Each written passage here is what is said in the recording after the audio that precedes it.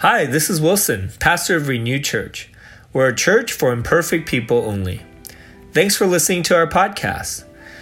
There's a few links in the podcast description. If you're looking to get connected, just fill out the Google form or shoot me an email. I would love to help you experience Renew as a family of God. We also have our PayPal giving link if you want to invest in this church community. Because of your generous giving, Renew is able to be a mission team to the city and care for people with special needs, mentoring at-risk youth, and support kids in the foster system.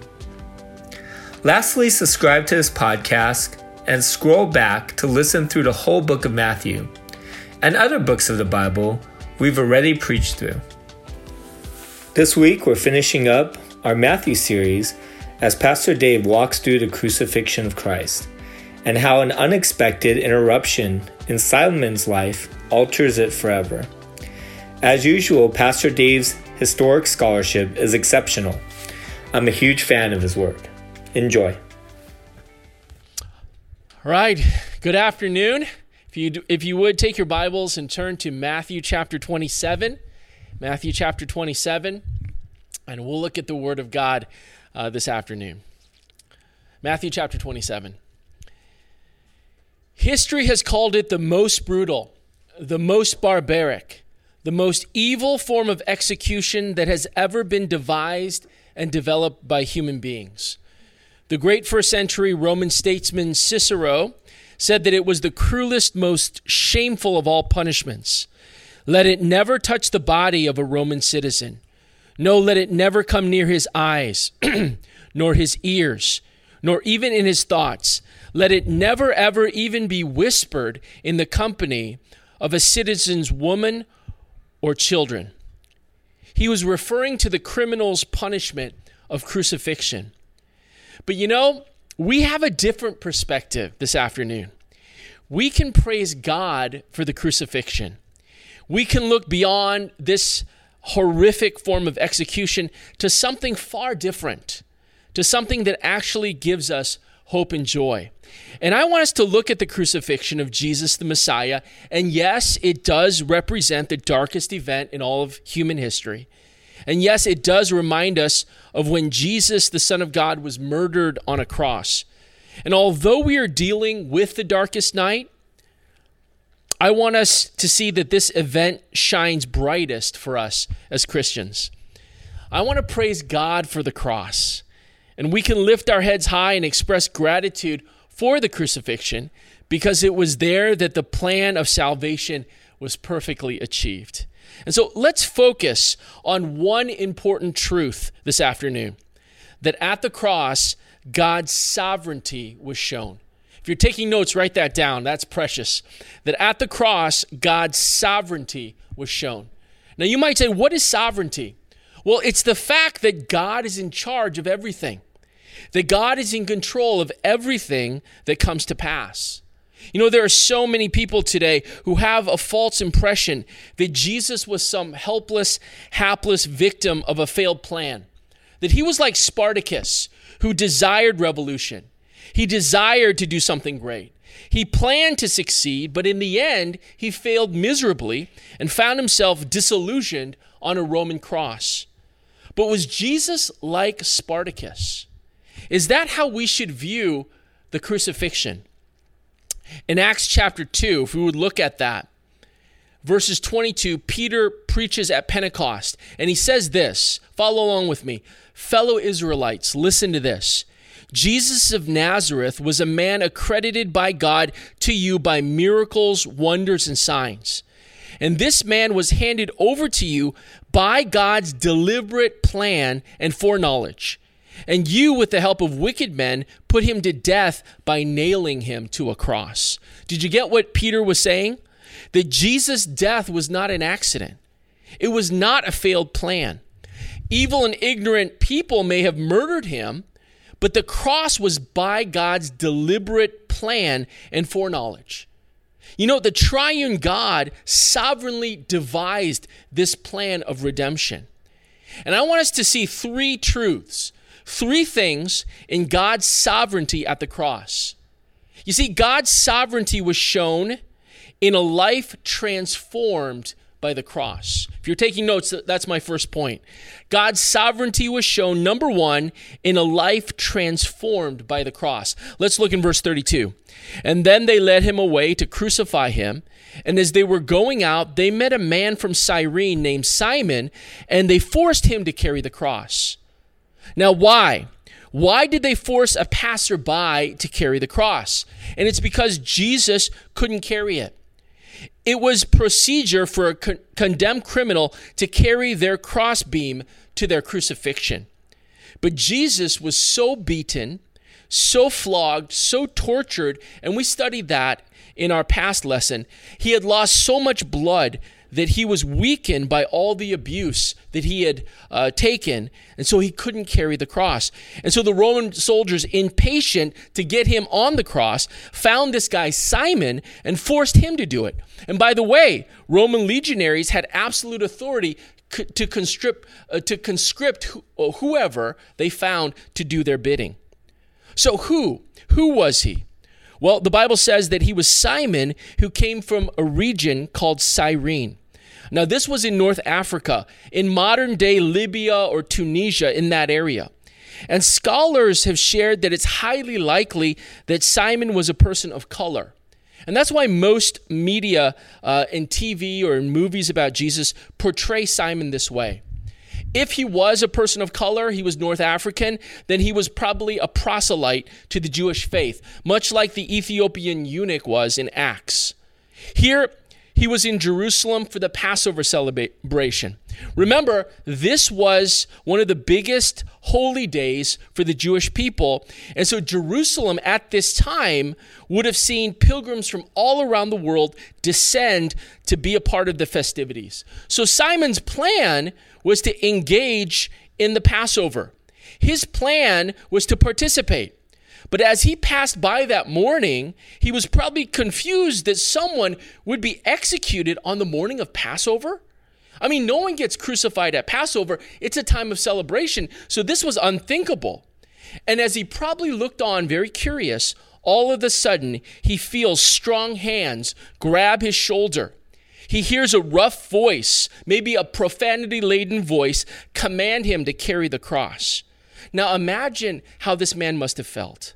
Simon's life was interrupted. Let me ask you, have you ever been interrupted before? And you would have to say yes, especially during this COVID-19 quarantine. And let me share with you, it has been really a frustrating experience for me because I'm an extrovert. I love to be around people. I enjoy having lunch and dinner and hanging out with friends and even people from our church. I really miss you guys. And so it has been so restrictive and so uncomfortable to have to deal with these things. And again, this whole thing with doing sermons online and doing worship has been very uncomfortable, I'm sure, for you as well. And so we've had to deal with these things. I've had to scrap so many of my plans, so many things that I've wanted to do. And I've had to actually scrap the plans we had as a family to go to Japan and Korea. We were really looking forward to it. We had planned it, and now we're not even able to go. So, of course, being interrupted is not fun. But I've noticed, though, that this interruption has really reordered my personal life. It has given me a surprise sabbatical. I've never had a sabbatical before in my entire life, and then God forces one, and I've really been able to grow personally in my spiritual life during this time. And so I don't want to go into detail. Of course, there's so much there, but I've used this time as a personal reordering. Now, that might not be you. As a matter of fact, this time of interruption may be even more harsh for you. And I'm sure if you've lost your jobs or if something has happened that has taken away your livelihood, I'm sure that this has not been a pleasant time at all. This has been very difficult, and I want to be sensitive to that.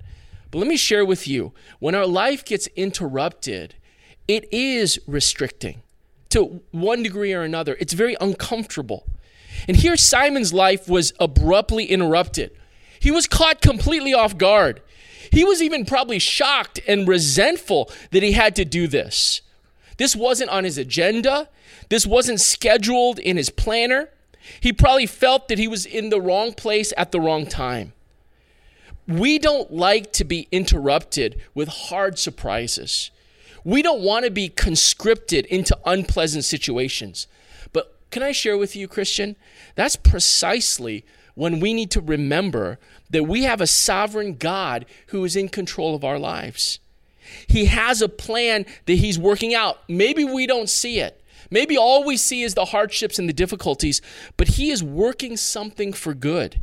And all of your isolation and your interruptions and your conscriptions are a part of that. As hard as it is to say, if there's one thing that the Lord wants to teach us through Simon, it's trust his plan when you don't understand. Let me say that again. That's good. Trust his plan when you don't understand. Proverbs says, trust in the Lord with all your heart. Don't lean on your own understanding. In all your ways, acknowledge him, and he'll direct your path. Now, what happened? Well, can I share with you this? Christian history tells us that Simon wasn't just conscripted, but he was converted. That the cross encounter that he had led to his faith in Jesus as the Messiah. Isn't that beautiful? Now, if it stopped there, that would be enough, but it doesn't stop there. As a matter of fact, if we look in Mark's gospel, Mark chapter 15, which is a companion, right, to Matthew chapter 27, and here Mark gives us a little bit more about what happened. In verse 21 of chapter 15, it says, a certain man from Cyrene, Simon, the father of Alexander and Rufus, was passing by on his way in from the country, and they forced him to carry the cross. Now, I want you to remember that in Mark's gospel, Mark is writing to the Romans. So he wants to let the church in Rome, who doubtless would be reading this gospel, to know that Simon who carried Jesus' cross, oh yeah, by the way, that was the dad of Alexander and Rufus, whom you guys are already close to. What Mark is saying here is he's saying he wants you to know that Simon's family were leaders in the Roman church. You see, Simon was saved gloriously, but it wasn't just Simon. We see here in Mark's gospel that there was so much more. As a matter of fact, in Romans chapter 16, verse 13, Paul greets Rufus, the same Rufus that's talked about here in Mark 15. He greets Rufus and Rufus's mom, and he says, she's like my mom, as key people and key leaders in the church at Rome. Isn't that awesome? Polycarp, the bishop of Smyrna, one of the church fathers, in his letter to the Philippians, mentions in retrospect that Rufus was a dear bishop in the church of Spain. Isn't that amazing? Rufus, that's found in Mark, is also found in Romans, is also found to be the bishop of the church in Spain. You see, Paul wasn't just conscripted, he was converted. And he wasn't just converted, his family was converted. They became key leaders in the church in Rome, and later Simon's son becomes a bishop, a key leader in the church in Spain. What happened? Spiritual legacy happened, all from an interruption at the cross. You see, that is the sovereignty of God at work. Impatient, racist soldiers decided to grab a guy off the street and force him to carry the cross. But it is God who providentially brings Simon face to face with Jesus and his cross, which leads not only to his salvation, but also the salvation of his whole family. You see, God is absolutely in control of interruptions. God's sovereignty was shown, number one, in a life transformed by the cross. Number two, God's sovereignty was shown in an inscription placed on the cross. Let's look in verse 37. Above his head, they placed the written charge against him. This is Jesus, the King of the Jews. The two rebels were crucified with him, one on his right and the other on his left. Now, it was the Roman custom to have the reason for a crime inscribed above the crucified individual's head. And Jesus' reason, the Bible says, was that he was King of the Jews. Now, as you study the crucifixion, you can't help but notice divine fingerprints all over the place. Fingerprints behind the scenes. Fingerprints around every corner. Fingerprints in every circumstance. The religious leaders may have engineered the demise of Jesus through fake trials and false witnesses. Pontius Pilate may have made the decision to execute Jesus on a whim, right? But in all of this, God's hand was working out his sovereign plan. I want you to look at John's gospel. It gives us more information on the inscription. If we could put John's gospel up, John chapter 19. Let's look at it in verse 18. There they crucified him, and with him 2 others, one on each side, and Jesus in the middle. Pilate had a notice prepared and fastened to the cross, and it read, Jesus of Nazareth, the King of the Jews. Many of the Jews read this sign, for the place where Jesus was crucified was near the city. And the sign was written in Aramaic, Latin, Greek. And the chief priests of the Jews protested to Pilate, do not write the King of the Jews, but that this man claimed to be the King of the Jews. And Pilate answered, what I have written, I have written. I want you to notice, every Jew would have understood what this phrase, King of the Jews, meant. It wasn't talking about an earthly king and a long succession of earthly kings.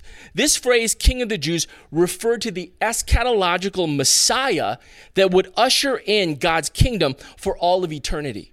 This is what everybody would have known as they saw that sign. This sign, in essence, read, Jesus is the Messiah. And it's amazing when you realize that Pilate wrote this of his own free will. Yet you see God's sovereign hand behind every detail. The religious leaders were outraged. Why this inscription? It could have read Jesus the rebel, Jesus the madman, Jesus the insurrectionist, Jesus the blasphemer, Jesus the false king. As a matter of fact, they urged Pilate to write that he claimed that he was the King of the Jews. But what does Pilate say? I love it. Hey, what I've written, I've written. It wasn't Pilate writing this. This shows that God was behind this. He was sovereign, even down to the title placed on the cross. Let me give you an interesting perspective. It's food for thought on the sovereignty of God.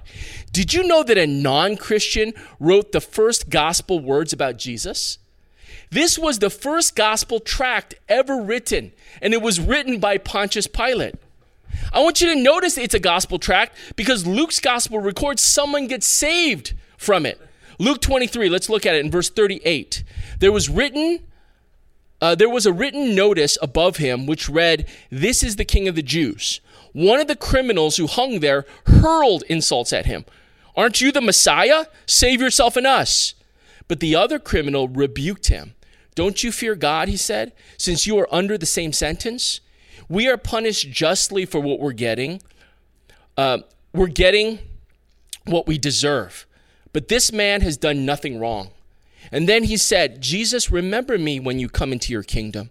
And Jesus answered him, truly I tell you today, you will be with me in paradise. You see, these 2 criminals read the gospel tract. One insulted him and said, you are not the Messiah. But the other trusted him and said, you are my Messiah. And the Bible says that he was given paradise. Amen? He was gloriously saved, all because of that inscription. Pilate wrote it in 3 languages. In Aramaic, the language of the Jews living in the first century. In Latin, the language of the Romans who were the occupiers, who had built the empire. The language of in Greek, the common trade language of the known world. Pilate writes the essence of the gospel in 3 languages. Why? To show you that Jesus is Messiah to the Hebrews, to the Gentiles, to the Roman Empire, to the whole world.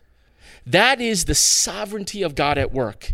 An unwilling, ungodly Roman procurator decides to hoist a King of the Jews sign on a condemned man and won't change it to spite the Jewish leaders. But it is God who providentially uses it to save a Sicarii bandit and proclaim Jesus as Messiah for everyone to see. You see, God is absolutely in control of inscriptions. God's sovereignty was shown, number 1, in a life transformed by the cross. Number 2, in an inscription placed on the cross. And number 3, in that sacrifice finished at the cross. You know, we have a picture of an old rugged cross that I want you to look at. Have you ever meditated on the suffering that Jesus endured on a Roman cross? Roman crucifixion was very different from today's executions. It was designed to be public. They were literally lifted up as a human billboard to say, don't mess with Rome. It was meant to leave a permanent impression on the mind psychologically. that the criminal would be humiliated in every way publicly so that you would get the message that you don't want to mess with Rome. It was designed to be public, and it was designed to be painful. The process was an extreme, slow, agonizing process. The intent was to inflict the most suffering on a person publicly so that, again, you get the message, you don't mess with Rome. And here the Romans would take and pierce the wrist and ankles by pounding a 5-inch nails into them, pinning them to the cross. And the way people were positioned on the cross, the weight from their bodies, the gravity always pushed them down. The pectoral muscles were paralyzed, meaning that they could draw air into their lungs, but they couldn't get air out of their lungs. And so the person would have to push himself up to even exhale. One person said it this way: they were constantly in motion to keep breathing, so that they literally rubbed themselves raw up and down in order to breathe. Imagine the pain. The victim would finally die many times after excruciating hours, even days. They would finally die of suffocation, being slowly asphyxiated. You see, the cross was suffering intensified, and Jesus endured the physical pain we just mentioned. But not only that, Jesus also endured the spiritual pain. The Bible says that he bore the sins of the world on himself, that he became sin for us who knew no sin. He actually became sin, bearing it. And not only did he endure that spiritual pain, he also endured emotional pain of being separated from the Father because of that sin. On the cross, he cried out, my God, why have you forsaken me?" It was to fulfill prophecy, Psalm 22, but it was also the fact that he felt the anguish of being abandoned by God the Father because of the sin that he bore. God the Father turned his back on his son. He couldn't even look at it. And Jesus was willing to go to the cross for our fallen condition. He was willing to endure the weight of all of our sins. He bore all of it to be the sacrifice for you. You know what's interesting? That if you study the crucifixion, Jesus finally died around a little after 3 p.m. on Passover day. It was the 9th hour, or a little after that. That would have been the same time that all the Passover lambs were being sacrificed. They were all being killed at that same time. And they had practiced it for thousands of years. What does this tell us? That these Passover lambs foreshadowed the prophesied Lamb of God who takes away the sin of the world. 700 years before Jesus' crucifixion, the prophet Isaiah predicted that the Messiah would be crucified. In Isaiah 53, look at it with me. Beginning in verse 5, it says, But Messiah, was pierced for our transgressions. He was crushed for our iniquities. The punishment that brought us peace was on him, and by his wounds we are healed. We all, like sheep, have gone astray. Each of us has turned to our own way, and the Lord has laid on him, on Messiah, the iniquity of us all. Verse 11, After he has suffered, he will see the light of life and be satisfied by his knowledge. My righteous servant will justify many, and he will bear their iniquities. Therefore, I will give him a portion among the great, and he will divide the spoils with the strong, because Messiah poured out his life unto death and was numbered with the transgressors. For he bore the sin of many and made intercession for the transgressors. Wow, 700 years before Jesus ever was crucified. Let's look at our text in verse 50. And when Jesus had cried out again in a loud voice, he gave up his spirit. This is my favorite part. John's gospel gives us what Jesus actually said in a loud voice before he died. John chapter 19, look at it with me. In verse 28, it says, knowing that everything had now been finished, and so that scripture would be fulfilled, Jesus said, I'm thirsty. A jar of wine vinegar was there, and so they soaked a sponge in it, and they put the sponge on a stalk of hyssop plant, lifted it to Jesus' lips. And when he had received the drink, Jesus said, and here's the last words, it is finished. And with that, he bowed his head and he gave up his spirit. The three most important words in human history. that on the cross, Jesus' last words before he died was, "It is finished." So many misunderstand, and they think that Jesus was just announcing to the people that were watching that he's about to die. I'm going to die now, is what some people think. But if you're thinking that, you'd be wrong. Because the word that was used, the Greek word, was the word tetelestai.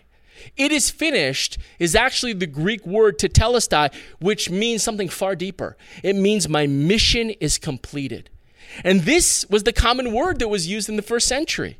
It was used by a servant when he came back home at the end of the day. Every assignment his master had given him is completed. And tired but satisfied, he would sigh, "Tetelestai, it is finished. I've completed all that the master has assigned me to do." It's used by the artist when she paints the last stroke of her masterpiece. Everything that she has painstakingly created is done. She proudly steps back and exclaims, "Tetelestai, it is finished. I've completed the work of my masterpiece." It's used by the athlete when she completes a grueling marathon. Every checkpoint has been passed. Every step has been endured. Exhausted, she would raise her hands and cry out, "Tetelestai, it is finished. I've completed the race that was set before me." It was used by the soldier after a brutal, hard-fought battle. He has successfully and definitively defeated the enemy. He places his foot on the neck of his foe and he roars, "Tetelestai, it's finished. I came, I fought, I conquered." It was used by the merchant as he puts down the last payment on his property. He has paid it in full. The building and the lot are his. Now he confidently proclaims to anyone who would listen, "Tetelestai, it is finished. This is my property. It's all mine, and it's paid in full." You see, when Jesus died on the cross and he cried out "Tetelestai" in a loud voice, he completed all of those pictures. He was God's servant, obediently doing all the duties required of him. In Philippians 2:8, it says that he humbled himself, becoming obedient to death, even the death on the cross. Jesus performed the Father's will by becoming a sacrifice for our sins and the sins of the world. Number two, he was that prophetic artist who fulfilled all the Old Testament prophecies, pictures, symbols, foreshadowings concerning himself. Jesus performed the masterpiece of salvation. Number three, he was the champion athlete who finished the race that was set before him. Jesus finished the work of salvation flawlessly so that we may benefit. Hebrews says we look to him as the champion and finisher of our faith. Number four, he was the victorious soldier who defeated sin, death, and hell. Jesus conquered them at the cross and made a public spectacle of them, triumphing over all of this through his sacrifice. And number five, he was the redeemer merchant who entered the slave market of sin. And Jesus put down the full payment of his blood and bought us from slavery to live with him in freedom. Isn't that beautiful? Now let me ask you this. Was God the Father forever satisfied in the sacrifice of his Son? If Jesus was the Passover lamb, if he was the one that was predicted in Isaiah to come, was God satisfied? Did Jesus finish forever the work of salvation on the cross? Let's look in our text at verse 51. At that moment, the curtain of the temple was torn in two from top to bottom. At that moment, Jesus cried out Tetelestai, and he died on Mount Golgotha. On a different mountain, on Mount Moriah, where the temple stood, the curtain of the Holy of Holies was ripped in two. Now imagine this curtain, 90 feet high, 30 feet wide, a foot thick, and seamless. It was a barrier that represented separation of sinful man to a holy God. And here, God himself ripped that barrier to declare there is now no separation because of what Christ did on the cross. There are no more barriers because of Jesus' sacrifice. There is now access to him forever. You see, that is the good news. That is the new covenant. That we see that at the cross, Jesus finished perfectly the work that he was assigned to do, that he agreed to do, that he devised to do in that sacrifice finished at the cross. You see, when Jesus cried to Telestai, God's sovereign plan was accomplished. And that's the reason why we can praise God for the crucifixion of Jesus Christ. Amen? Let me ask you, this afternoon, what are you going through? Are you insecure at a jobless future? Are you insecure because of the things that are going on? Is there anxiety in your life because of the injustice, even the evil that you see all around you? I want to tell you this afternoon that we can be encouraged because God is absolutely in control of all things. He's in control of the interruptions. He's in control of the inscriptions. He's in control of everything that you may be going through. Man may make decisions and manipulate events. Trials of persecution may bring suffering. Solutions today may appear hopeless, but God is still on the throne. His invisible hand is still working things out for good. Our responsibility is to trust him. Trust him in the interruptions. Trust him in the conscriptions. Trust him in the inscriptions. Let's bow our heads and close our eyes. I want to just pray for us before we have one last amazing song. When you realize that God is sovereign, you can praise him. And God, I praise you for the fact that your crucifixion doesn't end anything. It begins everything. And I pray that that would soak into our hearts because it is so needed at this hour. We pray that we would rejoice because of what you've done for us. We pray this in Jesus' name, and all God's people said, Amen. Amen. Amen.